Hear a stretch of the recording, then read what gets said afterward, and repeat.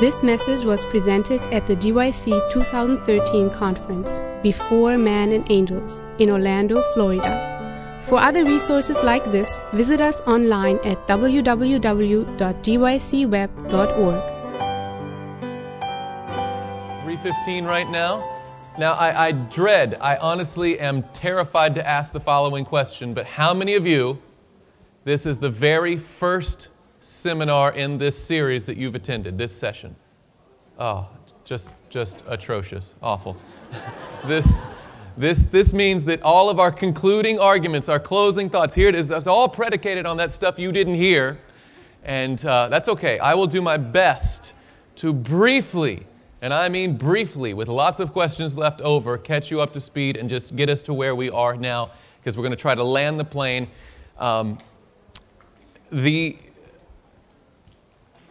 The method I've been trying to address this topic in, the great controversy and our individual role in it, victory over sin, the individual conflict, tried to start from a very broad context, like a funnel, start really, really wide and get the big universal sweep, and then keep bringing it closer to home, bringing it closer to home, bringing it closer to home, till right now we're going to see some just very, very practical tips, some, I believe, some very encouraging, powerful insights from the Scripture, of course, and is supported by the spirit of prophecy. And hopefully we make everything make sense. But before we got to this one, we had several sessions. We outlined the great controversy, and basically the fall of Satan happened in how many successive steps? 4. For the 3 of you who are here, 4 successive steps. That's right.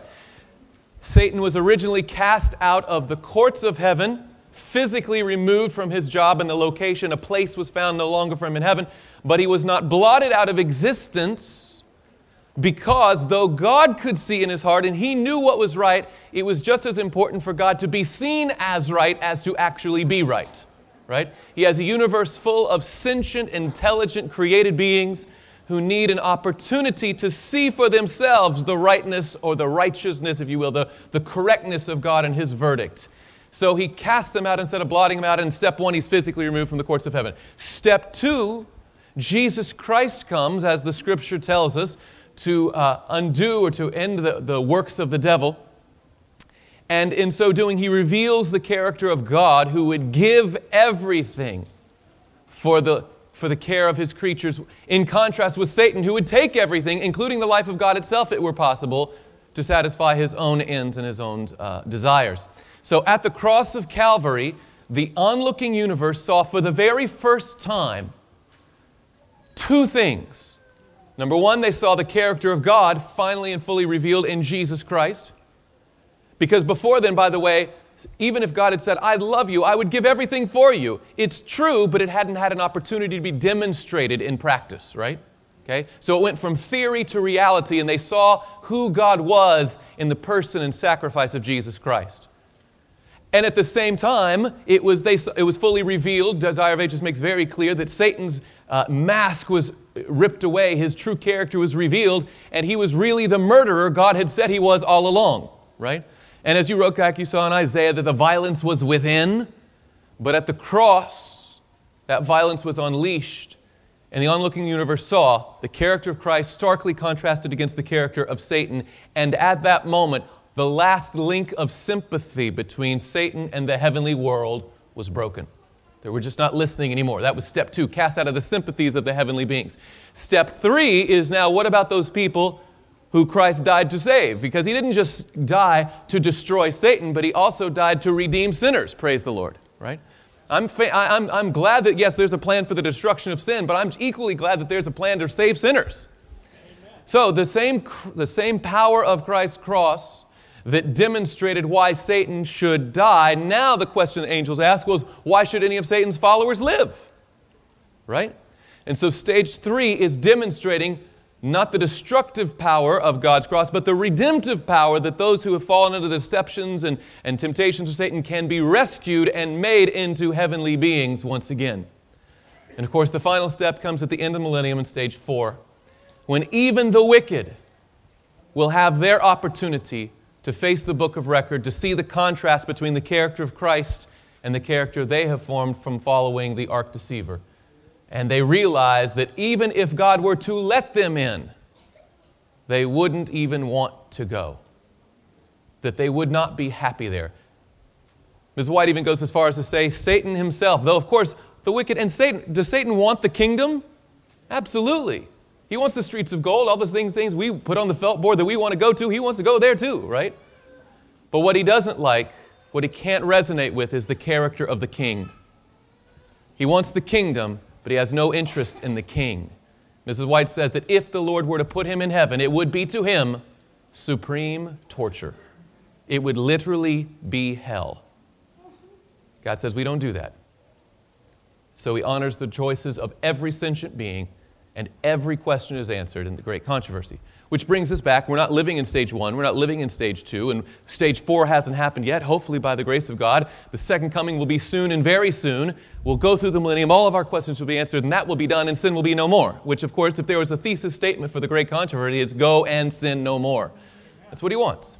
So, here we are in stage 3, and we're trying to understand what's required of us as we look to Jesus, the author and finisher of our faith. Can he just pardon us and call us good on paper, or can the power of his cross actually make us good in person? Can Jesus actually finish what he started in us? Today we're going to just bring that in for some very practical application, some promises from Scripture. We looked already that yes, you can be an overcomer, not on your own, but through the merits and through the strength of Jesus Christ, you can overcome. Now, just some practical tips on what that looks like and how that can be accomplished in the life. So, before we get started in this final session, let's bow our heads for a word of prayer. Heavenly Father, thank you so much for this wonderful conference. Thank you for the opportunity to be here and with Christian fellowship on this high Sabbath day. And now, Lord, as we turn our attention to a study of your word, Lord, I ask that you would sharpen our minds to understand it. But beyond that, Lord, soften our hearts to receive it. And through the grace that comes from God alone and the power of your Holy Spirit, Lord, write your law on our hearts. Turn us into the heavenly creatures we were originally designed to be. Recreate us into the image of Jesus Christ, for we pray it in his name. Amen. If you would, please take out your notes, take out your Bibles, and we're going to be off. We're just going to be having a Bible study today. I'm not, apologizing for that. I'm just saying that's what's happening. All right. If you would, please go to Galatians chapter 2 and verse 20.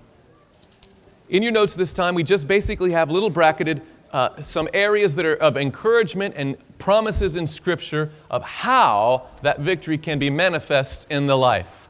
What's the mechanics? Does the Bible just say, just grit your teeth and really struggle harder and harder, push. What does it actually say about this? Let's go to Galatians chapter 2 and verse 20. The Apostle Paul writes of his own experience, and I believe this should be the template for the Christian walk, the Christian life. He said, I have been crucified with Christ. It is no longer I who live, but what? Christ lives where? In me. Christ lives in me. Now, does that mean that Paul is physically no longer, it was just a suicide note? Of course not. He's going to physically breathe and walk and talk, but what he's saying is spiritually, I have reckoned myself in Christ, dead with his cross. And now his resurrected, victorious Christ is now living in me. I have been crucified with Christ. It is no longer I who live, but Christ lives in me. And the life which I now live in the flesh. Notice that Paul doesn't escape and he doesn't put himself in some sort of convent. He's like, I'm not otherworldly, I'm supernaturally, doesn't escape into some sort of Zen emptiness. No. He says, I'm still right here in the flesh. I live how? By faith in the Son of God who loved me and gave himself for me. Which, of course, we talked about in another one. That's the circuit of beneficence. Everything in God's universe receives to give. He says, Christ did that for me, and now I want to live for Him through the power of Him alone. In my own my own abilities, I would fall short of that. But as I crucified with Christ, He now lives in me to will and to do of His good pleasure. Let's go to Ephesians chapter 3. This one's not in your notes, but I threw this one in there just to set up Colossians chapter 1. But let's go to Ephesians chapter 3. We looked at this passage in a previous session, but I want to make sure that everyone sees it for themselves. Ephesians chapter 3 and verse 8. Paul here is speaking about his job description. And he writes, "To me who am less than the least of all the saints, this grace was given, that I should preach among the Gentiles the unsearchable riches of Christ." Okay? And if we were to be put on the spot, odds are most of us would say, if asked the question, what was Paul's job description from the Lord? We say, well, he was supposed to be the preacher of the gospel to the Gentiles. And he says, yes, this grace was given me that I should preach the unsearchable riches of Christ to the Gentiles. But then he doesn't end with a period, he ends with a comma. And then in verse 9 adds, and to make all see what is the fellowship of the mystery, which from the beginning of the ages has been hidden in God, who created all things through Jesus Christ. So apparently there's this wisdom of God, there's this mystery, there's this insight, this truth that has been there ever since the foundation of the world, ever since the very beginning. And what is the objective? What's the aim of that mystery? Verse 10, to the intent that now the manifold wisdom of God might be made known by the church to the principalities and powers in the heavenly places. And notice that here the Lord wants to teach something about His plan, His manifold or complex, His deep thinking, His deep plan, His wisdom. He wants to teach it not to the church, but by the church to teach it to principalities and powers in the heavenly places. Right? So apparently whatever this is, because God lives in heaven, these heavenly powers live in heaven, couldn't He just turn and explain it to them? But He said, no. Saying it isn't going to accomplish what needs to be. You need to see it in the church. Paul says that he not only preaches the Gentiles the unsearchable riches of Christ, but wants to reveal this mystery, that we're being watched by men and angels. And God wants to use us to teach a lesson to the heavenly beings. And I believe, as we again earlier talked about, that He wants the church to help answer that question of why should any of them be allowed to come up here? Won't they just mess it up for everybody else? They need to see some evidence. God could say, no, just trust me. They say, we trust you, but we need to see some evidence. Let's see it in the church. So now we go to Colossians chapter 1. Colossians chapter 1. And we'll start with verse 24. And you'll see some very similar language to what we just read in Ephesians 3. But Colossians chapter 1, starting with verse 24. I now rejoice, again this is still the Apostle Paul, I now rejoice in my sufferings for you and fill up in my flesh what is lacking in the afflictions of Christ for the sake of His body, which is the church, of which I became a minister according to the stewardship from God which was given to me for you to fulfill the word. So again, he's talking about his job description for the Lord to preach to the church. And he goes on, verse 26, the mystery which has been hidden from ages and from generations, but now has been revealed to His saints. Sounds very much like Ephesians 3:10, to the intent that now the manifold wisdom of God might be made known by the church to the... See what I'm saying? So we go to verse 27. What is this mystery? What is He trying to reveal? To them God willed to make known what are the riches of the glory of this mystery among the Gentiles, which is Christ where? In you, the hope of glory. Friends, if we have any hope of glory, it's found only in Jesus Christ. Biblically equivalent to glory is another term, character, right? If we have any hope of developing a heavenly character, a Christ-like character, of becoming fit for the society of heavenly beings, it's not going to be through just, grin and bear it, really stick it out. says our only hope is Christ in you, our hope of glory. Thus he can say, the life that I now live is not the same life I was. It's not a modified old life. It's a whole new life, and we have new tenants, if you will. It's under new management. It's no longer I who lives, but Christ who lives in me. The first thing that I want you to know from Scripture about victory over sin is not only that it's possible, but it's only possible through the power of Jesus Christ living His life out through you. Okay? Only through that is there any hope. Desire of Ages 3:23. Mrs. White writes, the only defense against evil is the indwelling of Christ in the heart through faith in His righteousness. Unless we become vitally connected with God, we can never resist the unhallowed effects of self-love, self-indulgence, and temptation to sin. And don't you find it fascinating that temptation to sin is always revolved around self-indulgence? We had a whole lesson about that. Sin is a 4-letter word, self. And apart from Christ living in us, all we would do is live for us. But if we want to get past that and live for others, which is that circuit of beneficence, that whole theme of heaven, only the King of heaven living in us to develop that within us is our hope at all. We may leave off many bad habits. By the way, just knocking a few bad habits off, that's not Christ in you, the hope of glory, right? She said, we can do that. For the time, we may part company with Satan. But let me turn and say, if we part company with Satan without Christ in you, the hope of glory, you know what he's going to say? See you later. Right? And we're going to, no, this is goodbye. And he's like, no, it's not. It's see you later. Take your time, come on back around. You'll be back. We may leave off bad habits. For the time, we may part company with Satan, but without a vital connection with God, through the surrender of ourselves to Him moment by moment, we shall be overcome, not we shall be overcomers, right? The only hope of glory that we have is Christ in you. Are we clear on that point? All right. Now, how do we have Christ in you? I mean, that sounds like a wonderful ideal, but how do you do it? What are some practical things? Well, let's look at Scripture again. Let's go now to 2 Corinthians chapter 4. 2 Corinthians chapter 4 and verse 6.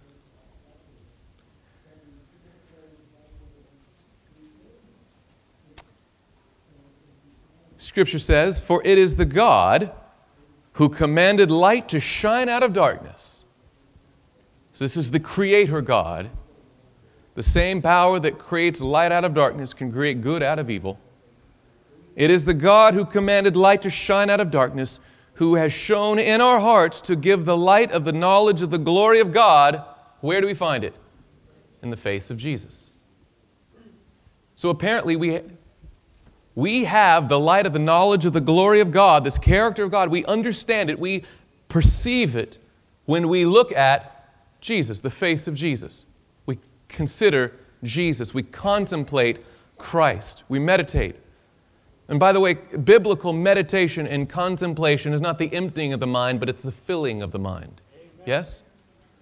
And the question is, what are we going to fill our mind with? By the way, didn't Jesus talk about a parable about this? Right? Well, I'm going to have victory, and I'm going to cast all these things out.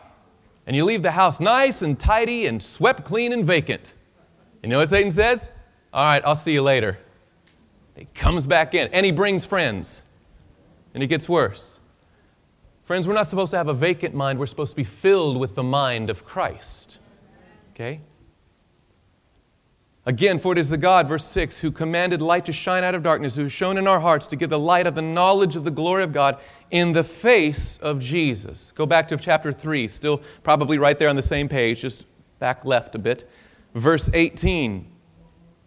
But we all with unveiled face, beholding as in a mirror the glory of the Lord. When we look at the face of Jesus, right, His glory was veiled to be here. As in a mirror, the glory of the Lord are being, what's that word? Transformed. Notice this is process language. Being transformed into what? The same image from glory to glory, just as by the Spirit of the Lord. So you get the picture. Jesus Christ, His character, His righteousness, His goodness, His person, that who He is what we were originally designed to be in the first place, right? By the way, in the very beginning in Genesis, when it says God created the heavens and the earth, which member of the Godhead did the actual executing of the creation of man? It was Jesus Christ, right? And He said, let us make man how? In our image. We were originally designed to be a reflection of the image of God. And the plan of salvation is not just a transaction to get you into heaven, it's a transformation to bring you back into the original image we were supposed to be in the first place. So the same Christ, notice the same God who commanded the light to shine out of the darkness, referring us back to creation and the image of God, now is the author of our recreation into that image. And He commands us to look unto the light that is Jesus Christ. And by beholding, we become changed. By beholding, we become changed.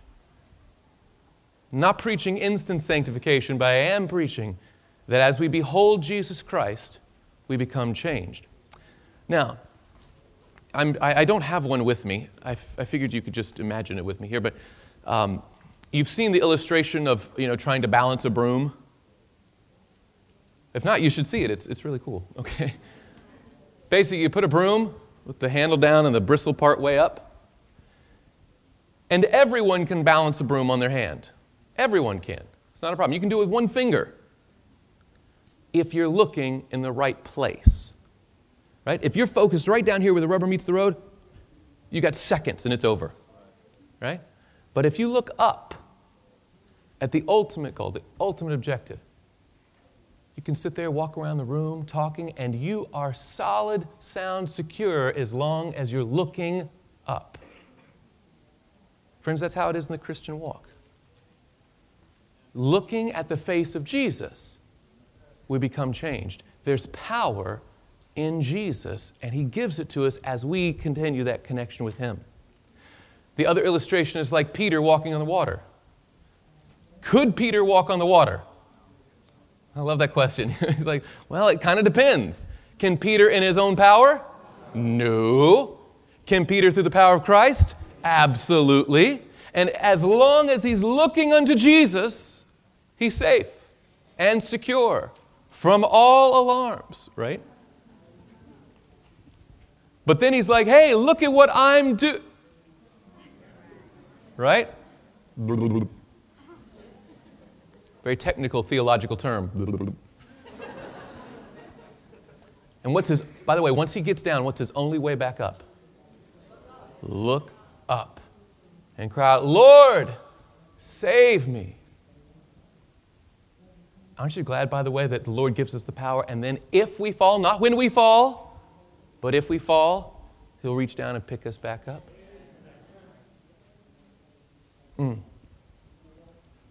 Looking unto Jesus, the author and finisher of our faith. In fact, that's what we're going to read in Hebrews chapter 12. Hebrews chapter 12.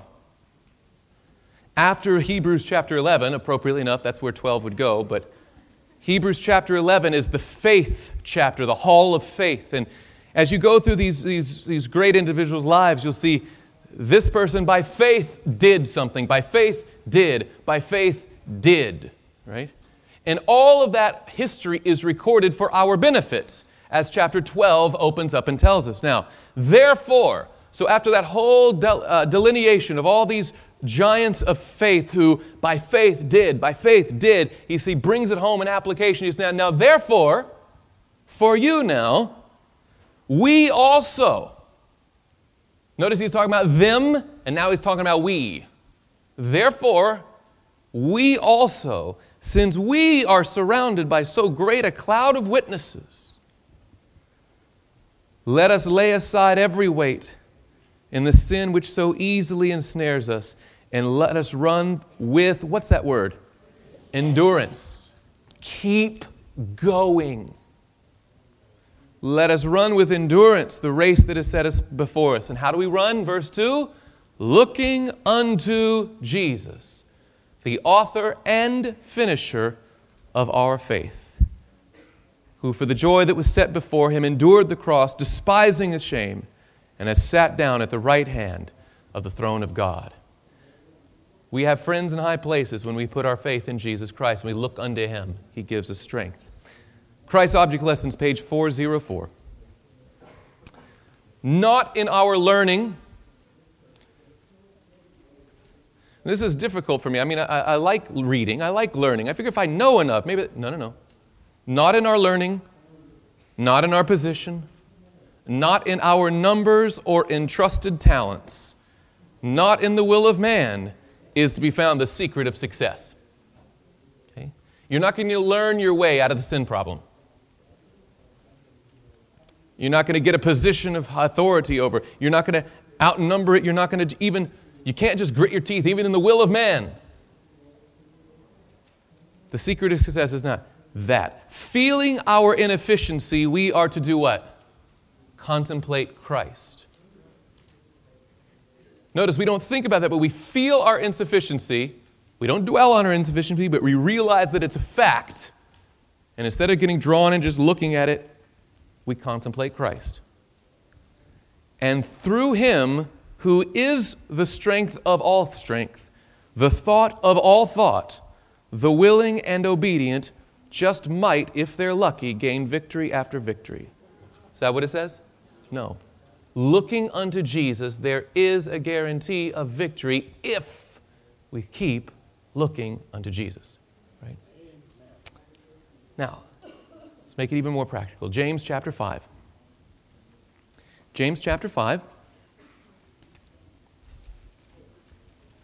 Prayer. Let's talk about prayer a little bit. How do we look to Jesus? We're, again, coming in narrow and narrow into that funnel. James chapter 5 and verse 13. Now, often we read these passages, these particular verses in Scripture, when someone is physically ill. Okay? But you'll notice that while physical healing is mentioned here, spiritual healing is a greater focus. James chapter 5 and verse 13. Is anyone among you suffering? What should he do? Let him pray. Is anyone cheerful? Let him sing psalms. By the way, it's not just for sick and dying people. It's also, hey, if you're happy, sing. It's good. Is anyone among you sick? Let him call for the elders of the church and let them pray over him, anointing him with oil in the name of the Lord. And the prayer of faith will save the sick, and the Lord will raise him up. And if he has committed sins, he will be forgiven. Confess your trespasses one to another, and pray for one another that you may be healed. The effective, fervent prayer of a righteous man avails much. Apparently, the Lord wants us to pray, and through that, to give us healing. I believe both physically and spiritually. Let's go to Hebrews chapter 4. Hebrews chapter 4.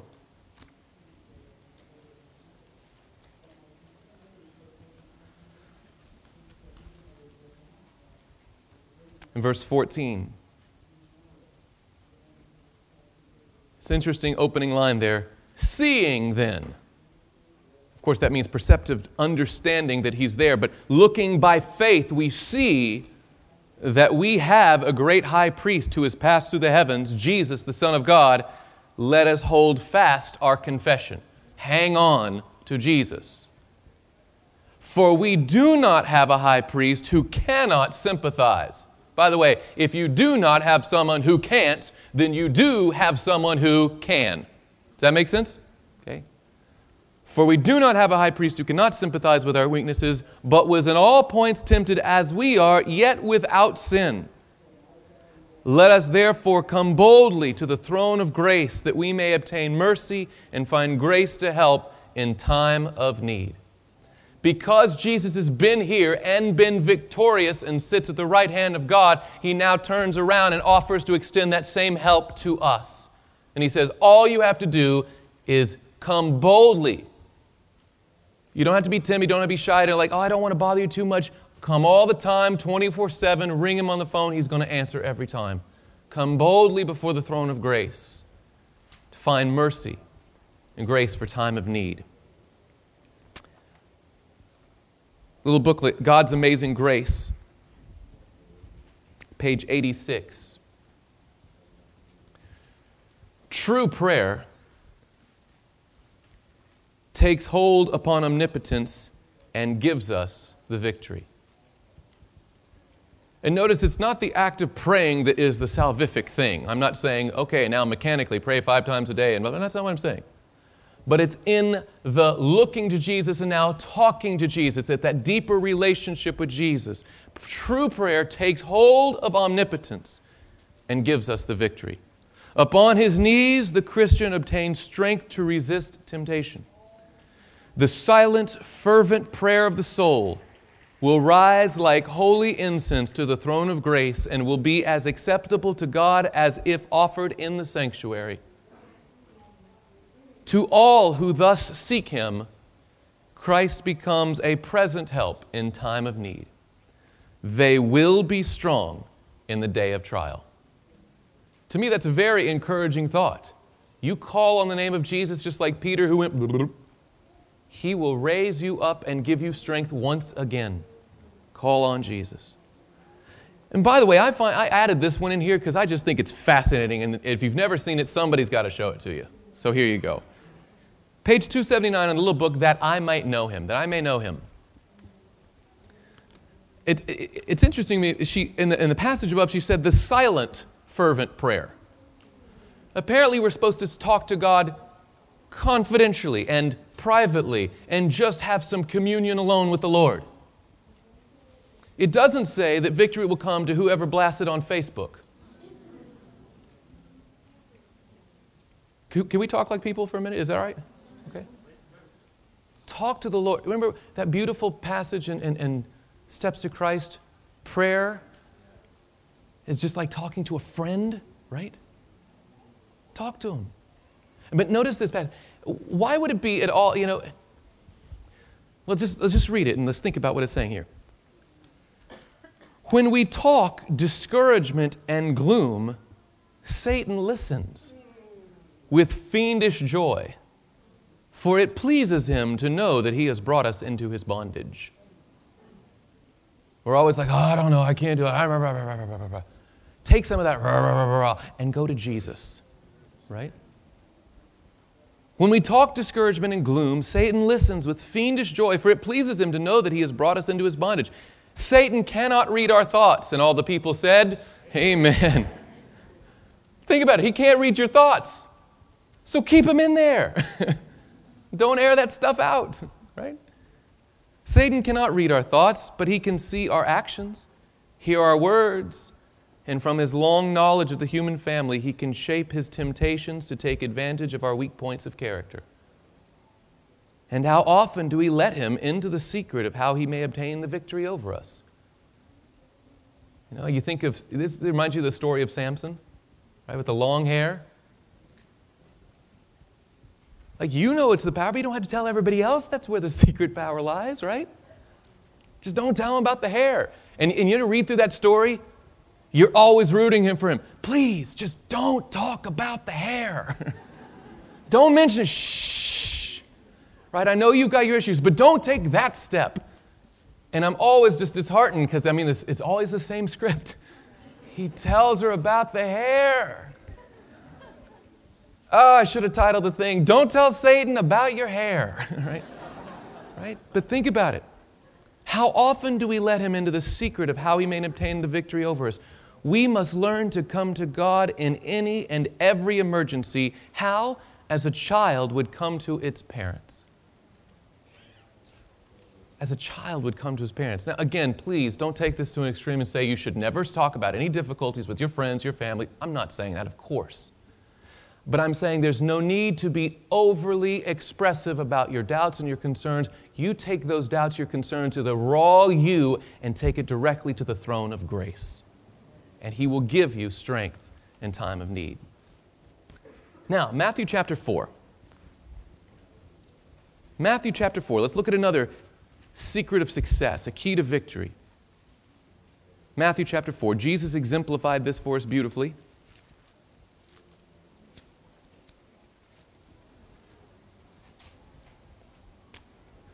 Alone in the wilderness with his enemy, we read in verse 1, Then Jesus was led up by the Spirit into the wilderness to be tempted by the devil. And when he had fasted 40 days and 40 nights afterward, he was hungry. And when the tempter came to him, he said, "If you are the Son of God, command that these stones become bread." But he answered and said, "It is" what? "Written, man shall not live by bread alone, but by every word that proceeds from the mouth of God." And if we had the time, we'd go through every word of this. But you see that over and over, repeatedly, when Jesus was assailed by the tempter, his refuge, where did Jesus run? To the pages of Scripture. It is written. God gave us His Word on purpose. Okay? It's a shield. It's helpful. It aids the cause. Hebrews chapter 4, going back there. Speaking of the power of this Word in its role in our lives. Hebrews chapter 4. "For the Word of God is living and powerful, and sharper than any two-edged sword, piercing even to the division of soul and spirits and of joints and marrow, and is a discerner of the thoughts and intents of the heart. And there is no creature hidden from His sight, but all things are naked and open to the eyes of Him to whom He must give account." God can see through even to the very depths, and apparently the Word is powerful to go down to those depths and give us the victory we need. Right? The Word of God is living and active. We should put it to use. It's not a display piece. It's not to go on the shelf. It's not to gather dust. It's to be used and be useful in the Christian life. He gave it to us as a gift. Ephesians chapter 6.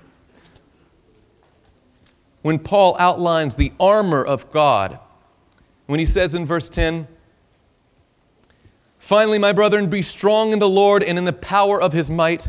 Put on the whole armor of God, that you may be able to stand against the wiles of the devil. For we do not wrestle against flesh and blood, but against principalities and against powers, against the rulers of the darkness of this age, and against spiritual hosts of wickedness in the heavenly places. Therefore take up the whole armor of God, that you may be able to withstand in the evil day, and having done all, to stand." Then he comes back to it. "Stand, therefore." Does Paul expect Christians to stand up under Satan's temptations? Absolutely, but only when we put on the whole armor of God. And we don't have, again, time to go through every element of the armor, but sticking to this idea of the Word. Notice this. Verse 14, "Stand therefore, having girded your waist with truth, having put on the breastplate of righteousness." Verse 15, "Having shod your feet with preparation of the gospel of peace.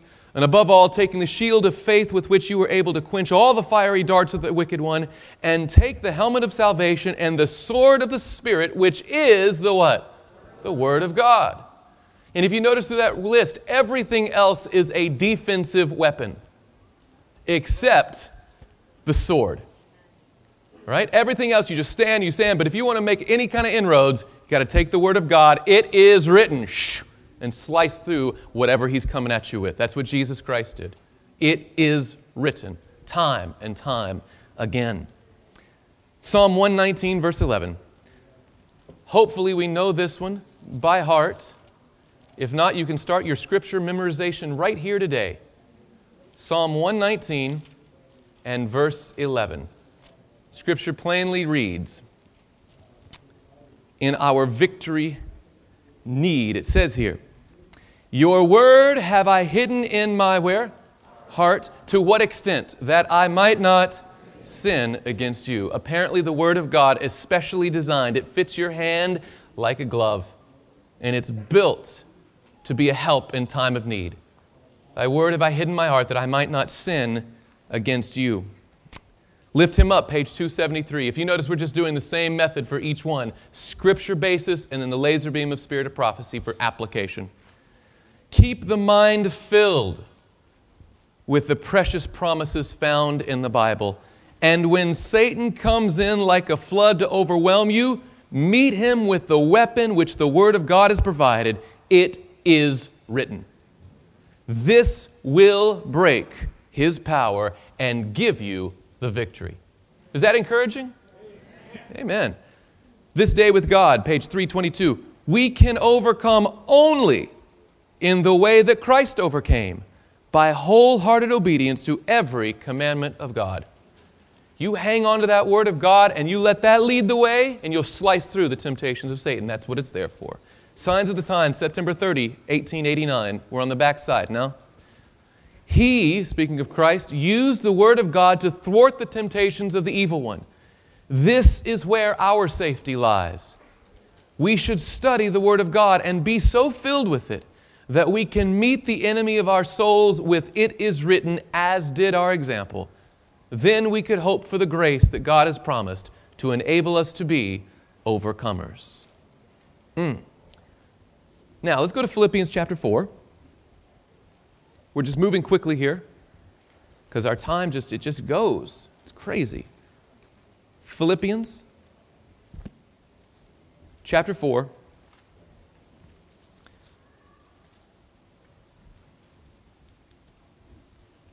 Come on, Philippians. There it is.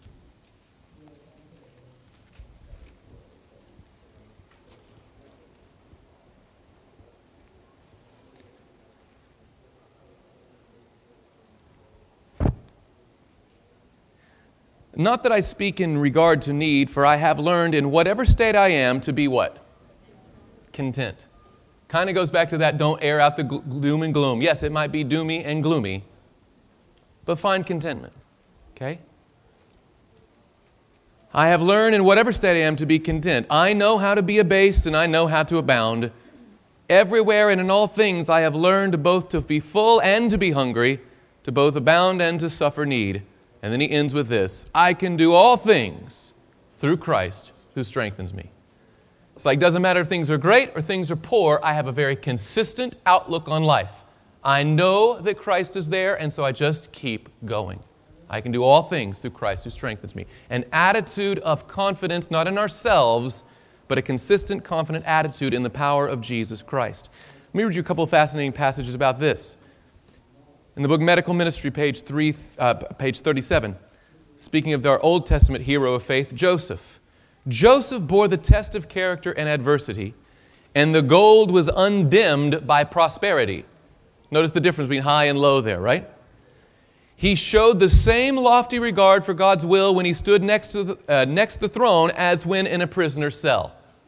So he was the same Joseph, whether he was by the throne of Pharaoh or in the pit, the dungeon, the cell, right? Same Joseph, consistent. Joseph, I love this sentence. Joseph carried his religion where? Everywhere. It wasn't for times and for seasons and for special places, or when I put on this tie, I'm going to be this guy. Stop it. Everywhere you go, be the same person, right? I won't say anything more about that. That's good. Okay. Joseph carried his religion everywhere. And this was the secret of his unwavering fidelity. A consistent confidence in Jesus Christ, regardless of his circumstance, right? Consistent confidence, regardless of circumstance. Signs of the Times, September 30, 1889. You should be full of hope in the work of the Lord. A discouraged man cannot glorify God. Whatever you do, you should not lose your hope and faith. When you become discouraged, notice again it's when. It's not saying you should never be discouraged. Please don't read into that. But when you do, okay, just like when you are tempted, okay, when you become discouraged, it is an evidence that you have allowed the enemy to come in between you and your soul and God. It's just an evidence if you stay down there, you let it get in there, okay? You must lay hold of the hope set before you. Keep looking up, right? And you will come off victorious and be ready to sing the praises of God. So some practical things. Prayer, scripture memorization, even the attitude and how we speak. All of these things are aids to help us in our war against the principalities and powers of this dark world. But I want to go to this very last one and spend our time there. As we try to bring this back around to the logical conclusion, we already talked about how the issue in the great controversy was Satan says, I will be lifted up. I will exalt my throne above. I will be like the Most High. Where Christ's attitude was to humble himself and humble himself and humble himself. And of course, when Satan wanted to go up and up and up, the Scripture says, yet you shall be brought down to Sheol, to the lowest depths of the pit. But Christ, when he was willing to go down and down and down, says, therefore, he will be exalted. Satan's attitude was one of self-gratification, self-centeredness, self-aggrandizement. Sin was that four-letter word, self. And as we pointed out earlier, the great difference, aside, of course, from the creature-creator divide, which is infinite, okay? Let's be clear on that. Christ is the creator, Lucifer was the creation. But aside from that big gap between them, the main operating principle, the difference between the two, was Christ was selfless and Satan is selfish. Okay? That's the big difference. Mrs. White says all sin is selfishness. It all comes back to that tap root of self, where Christ, of course, lives to give. In fact, she boils it down even farther. Christ is all about give, and Satan's all about get. These are the two operating principles. And sometimes, one of the best things you can do to get over something in you is to get outside of yourself and do something for others. Right? To just get off of yourself, get off of the problem, stop focusing on it, It's like if you're told, do not think about, and they tell you something. Well, now you can't help but think about it. Right? Try your hardest not to think of a pink elephant. Go. Stop thinking about it. Stop thinking about the pink elephant with his floppy ears. Stop thinking about it. Right? You're like, please be quiet about it. I'm trying to stop thinking. You see, it's a psyche, just like, oh, how can I stop thinking about me? Stop thinking about, just do it, stop. Think about somebody else. Apparently, selflessness is both the goal and the cure, if that makes sense. Let me show you something here, okay? Revelation chapter 12. Revelation chapter 12.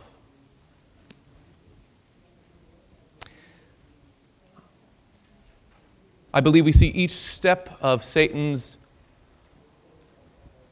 destruction here outlined in Revelation chapter 12. Beginning with verse 7, of course, we saw the war in heaven, and it goes through verse 9 where he was cast out to the earth. Verse 10 outlines the cross, where it says, Then I heard a loud voice saying in heaven, Now salvation and strength in the kingdom of our God and the power of his Christ have come. For the accuser of our brethren, who accused them before our God day and night, has been cast down.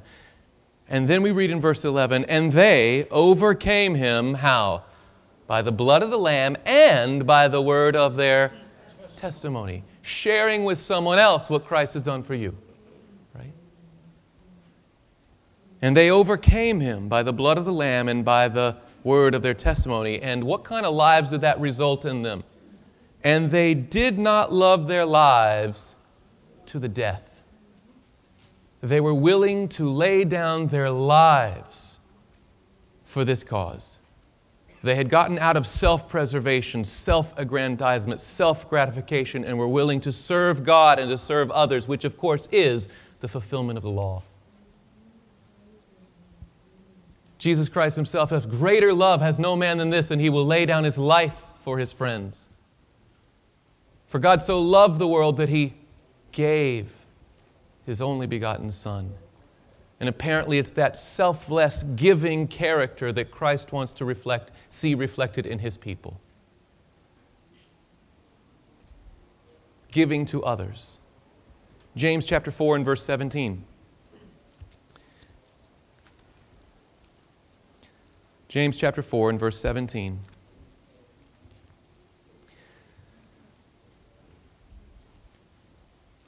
Therefore, to him who knows to do good and does not do it, to him it is what?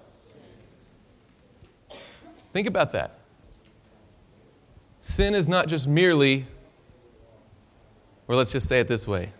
Righteousness is not fully constitute in merely avoiding doing bad, but it's also the active doing of good.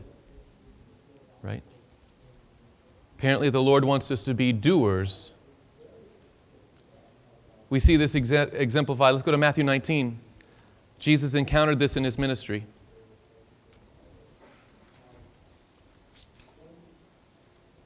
Chapter 19, we're going to start with verse 16.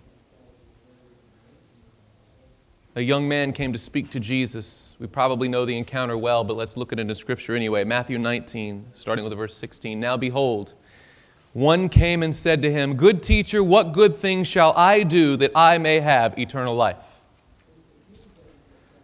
So he said to him, Why do you call me good? No one is good but one, and that is God. But if you want to enter into life, keep the commandments.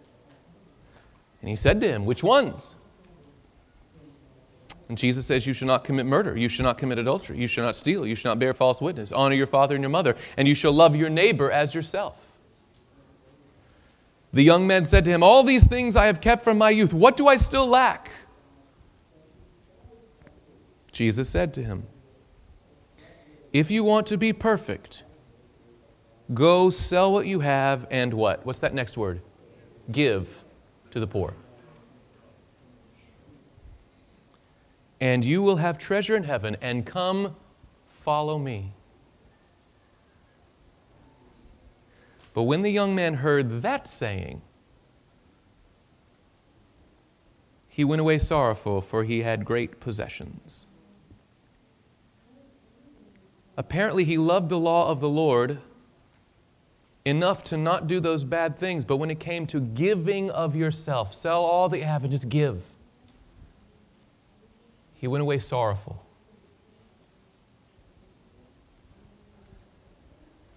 This was not the only encounter with this that Jesus experienced. Luke chapter 10.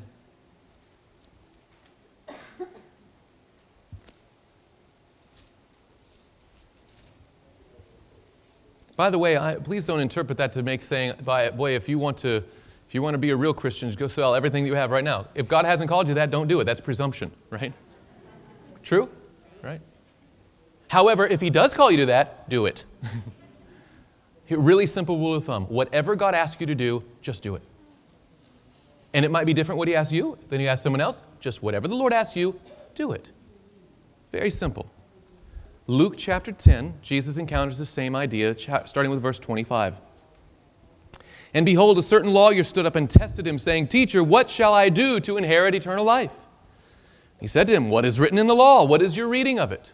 These are very parallel type of things. What can I do to have eternal life? Well, what does the Word say? They have this banter back and forth. He said to them, so he answered and said, You shall love the Lord your God with all your heart, with all your soul, with all your strength, and with all your mind, and your neighbor as yourself. And he said to them, You've answered rightly.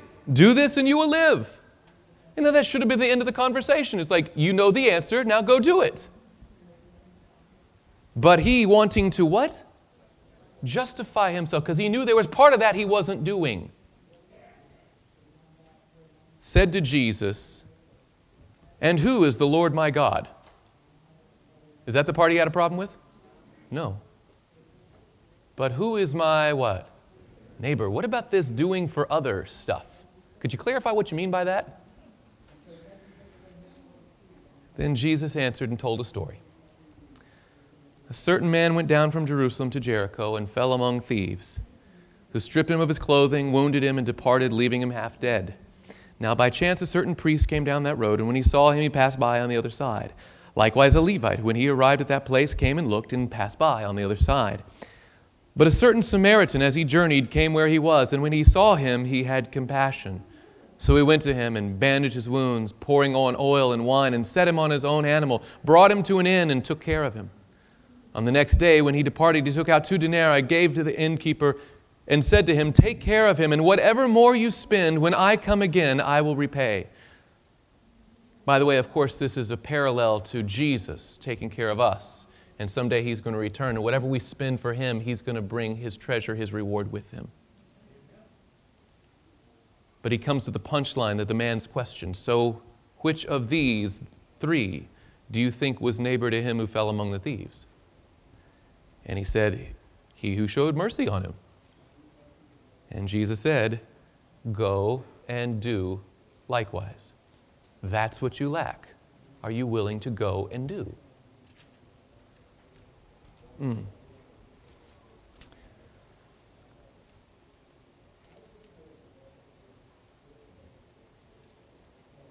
One more text. Well, there'll be 2 more texts, but we're coming in for a conclusion here. But James chapter 1. the biblical definition of true religion. Pure, James chapter 1, verse 27. Pure and undefiled religion before God and the Father is this.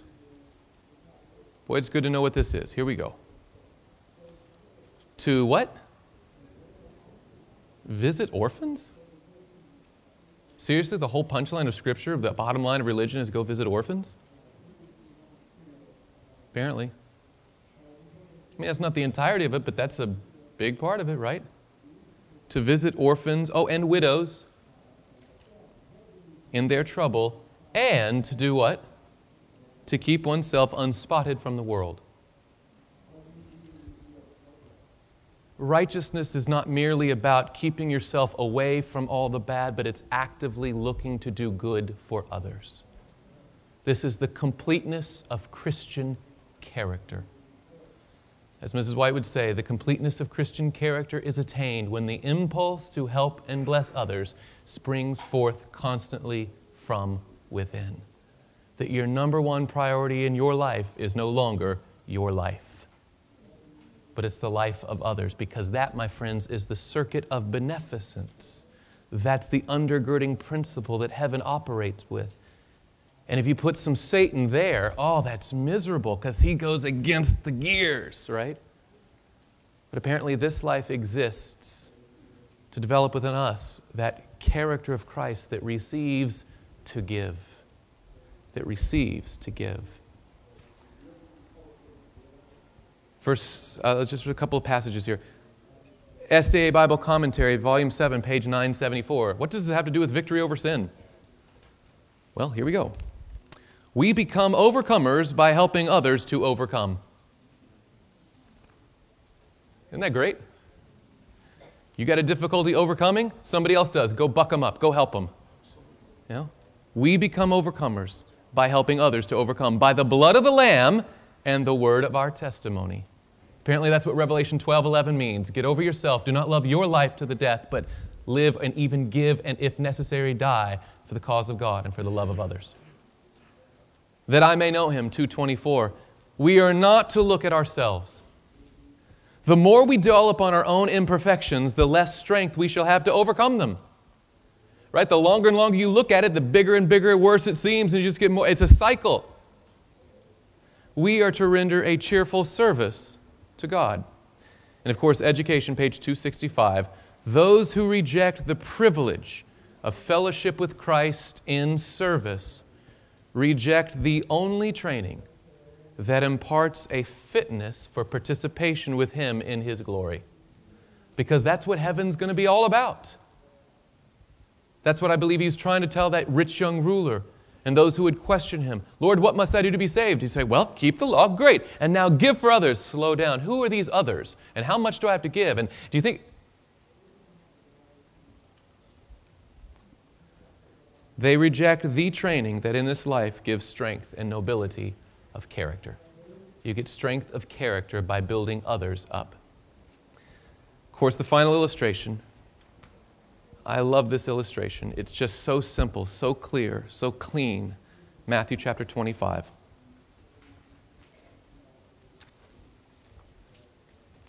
Verse 31. Jesus speaking of His own return. And we'll see the distinction between those who overcome and those who don't right here in Matthew chapter 25. When the Son of Man comes in His glory and all the angels with Him, then He will sit on the throne of His glory. All the nations will be gathered before Him, and He will separate them one from another, as a shepherd divides his sheep from the goats. And He will set the sheep on His right hand, but the goats on the left. Then the King will say to those on His right hand, come, you blessed of my Father, inherit the kingdom prepared for you from the foundation of the world.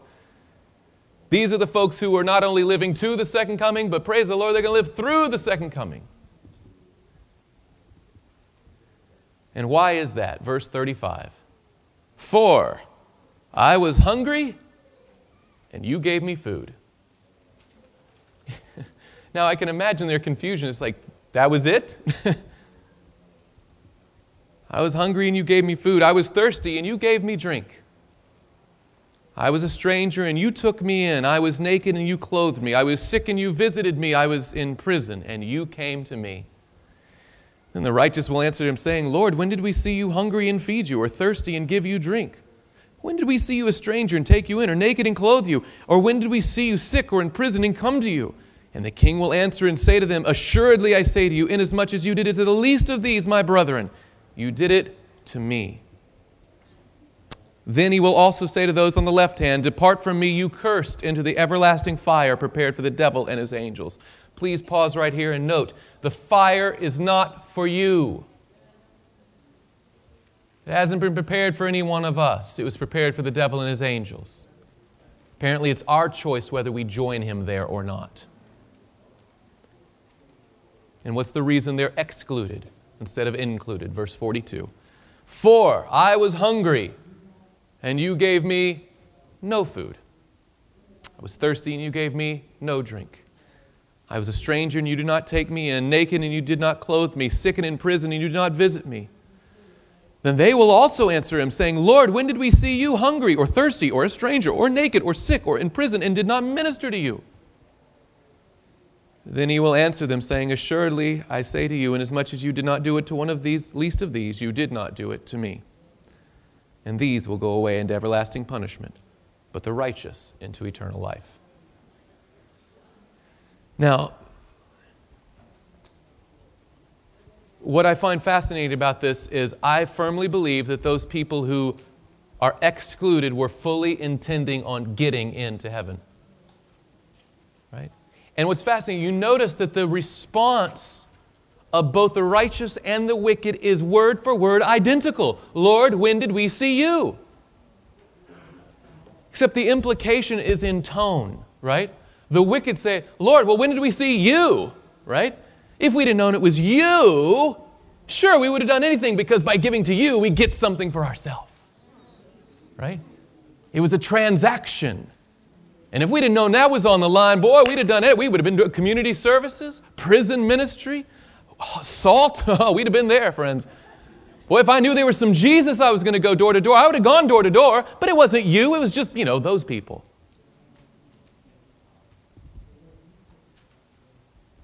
It's just people. It wasn't you. Now think about it from the other side. The righteous say, Lord, when did we see you? Sick or in prison or hungry or thirsty? We never saw you. We just saw people. And that's what we do when people need help. We never considered it might be you. And he's like, that's my point. You didn't know it was me, and you did it anyway. You fit in. You would be happy here. Those other people would not get along at all with the system we've got going on in heaven. It doesn't work with them, right? I love the way it's said, the Lord will take everyone to heaven, who would be happy there.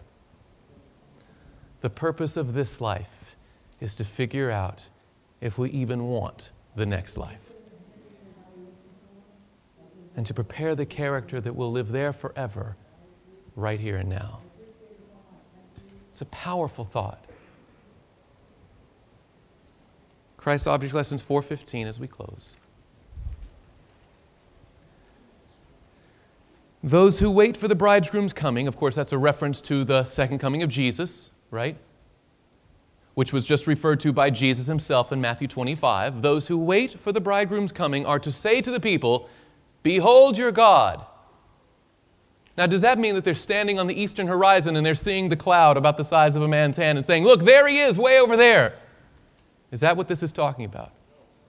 Or are they saying, Behold the character of your God here. Let me show you what heaven is like before it gets here. Behold your God. The last rays of merciful light, the last message of mercy to be given to the world is a revelation of His character of love.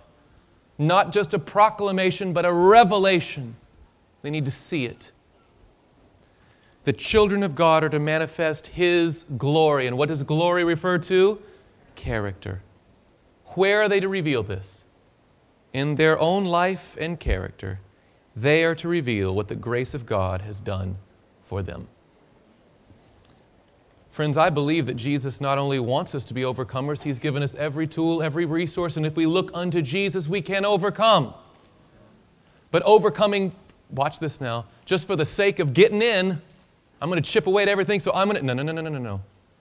You overcome so you can help others and to develop within you the character of Christ that lives to give so that we can go from this world to the next world seamlessly. Has it made sense? Amen. Praise the Lord. Is there encouragement that Christ is powerful? Yes.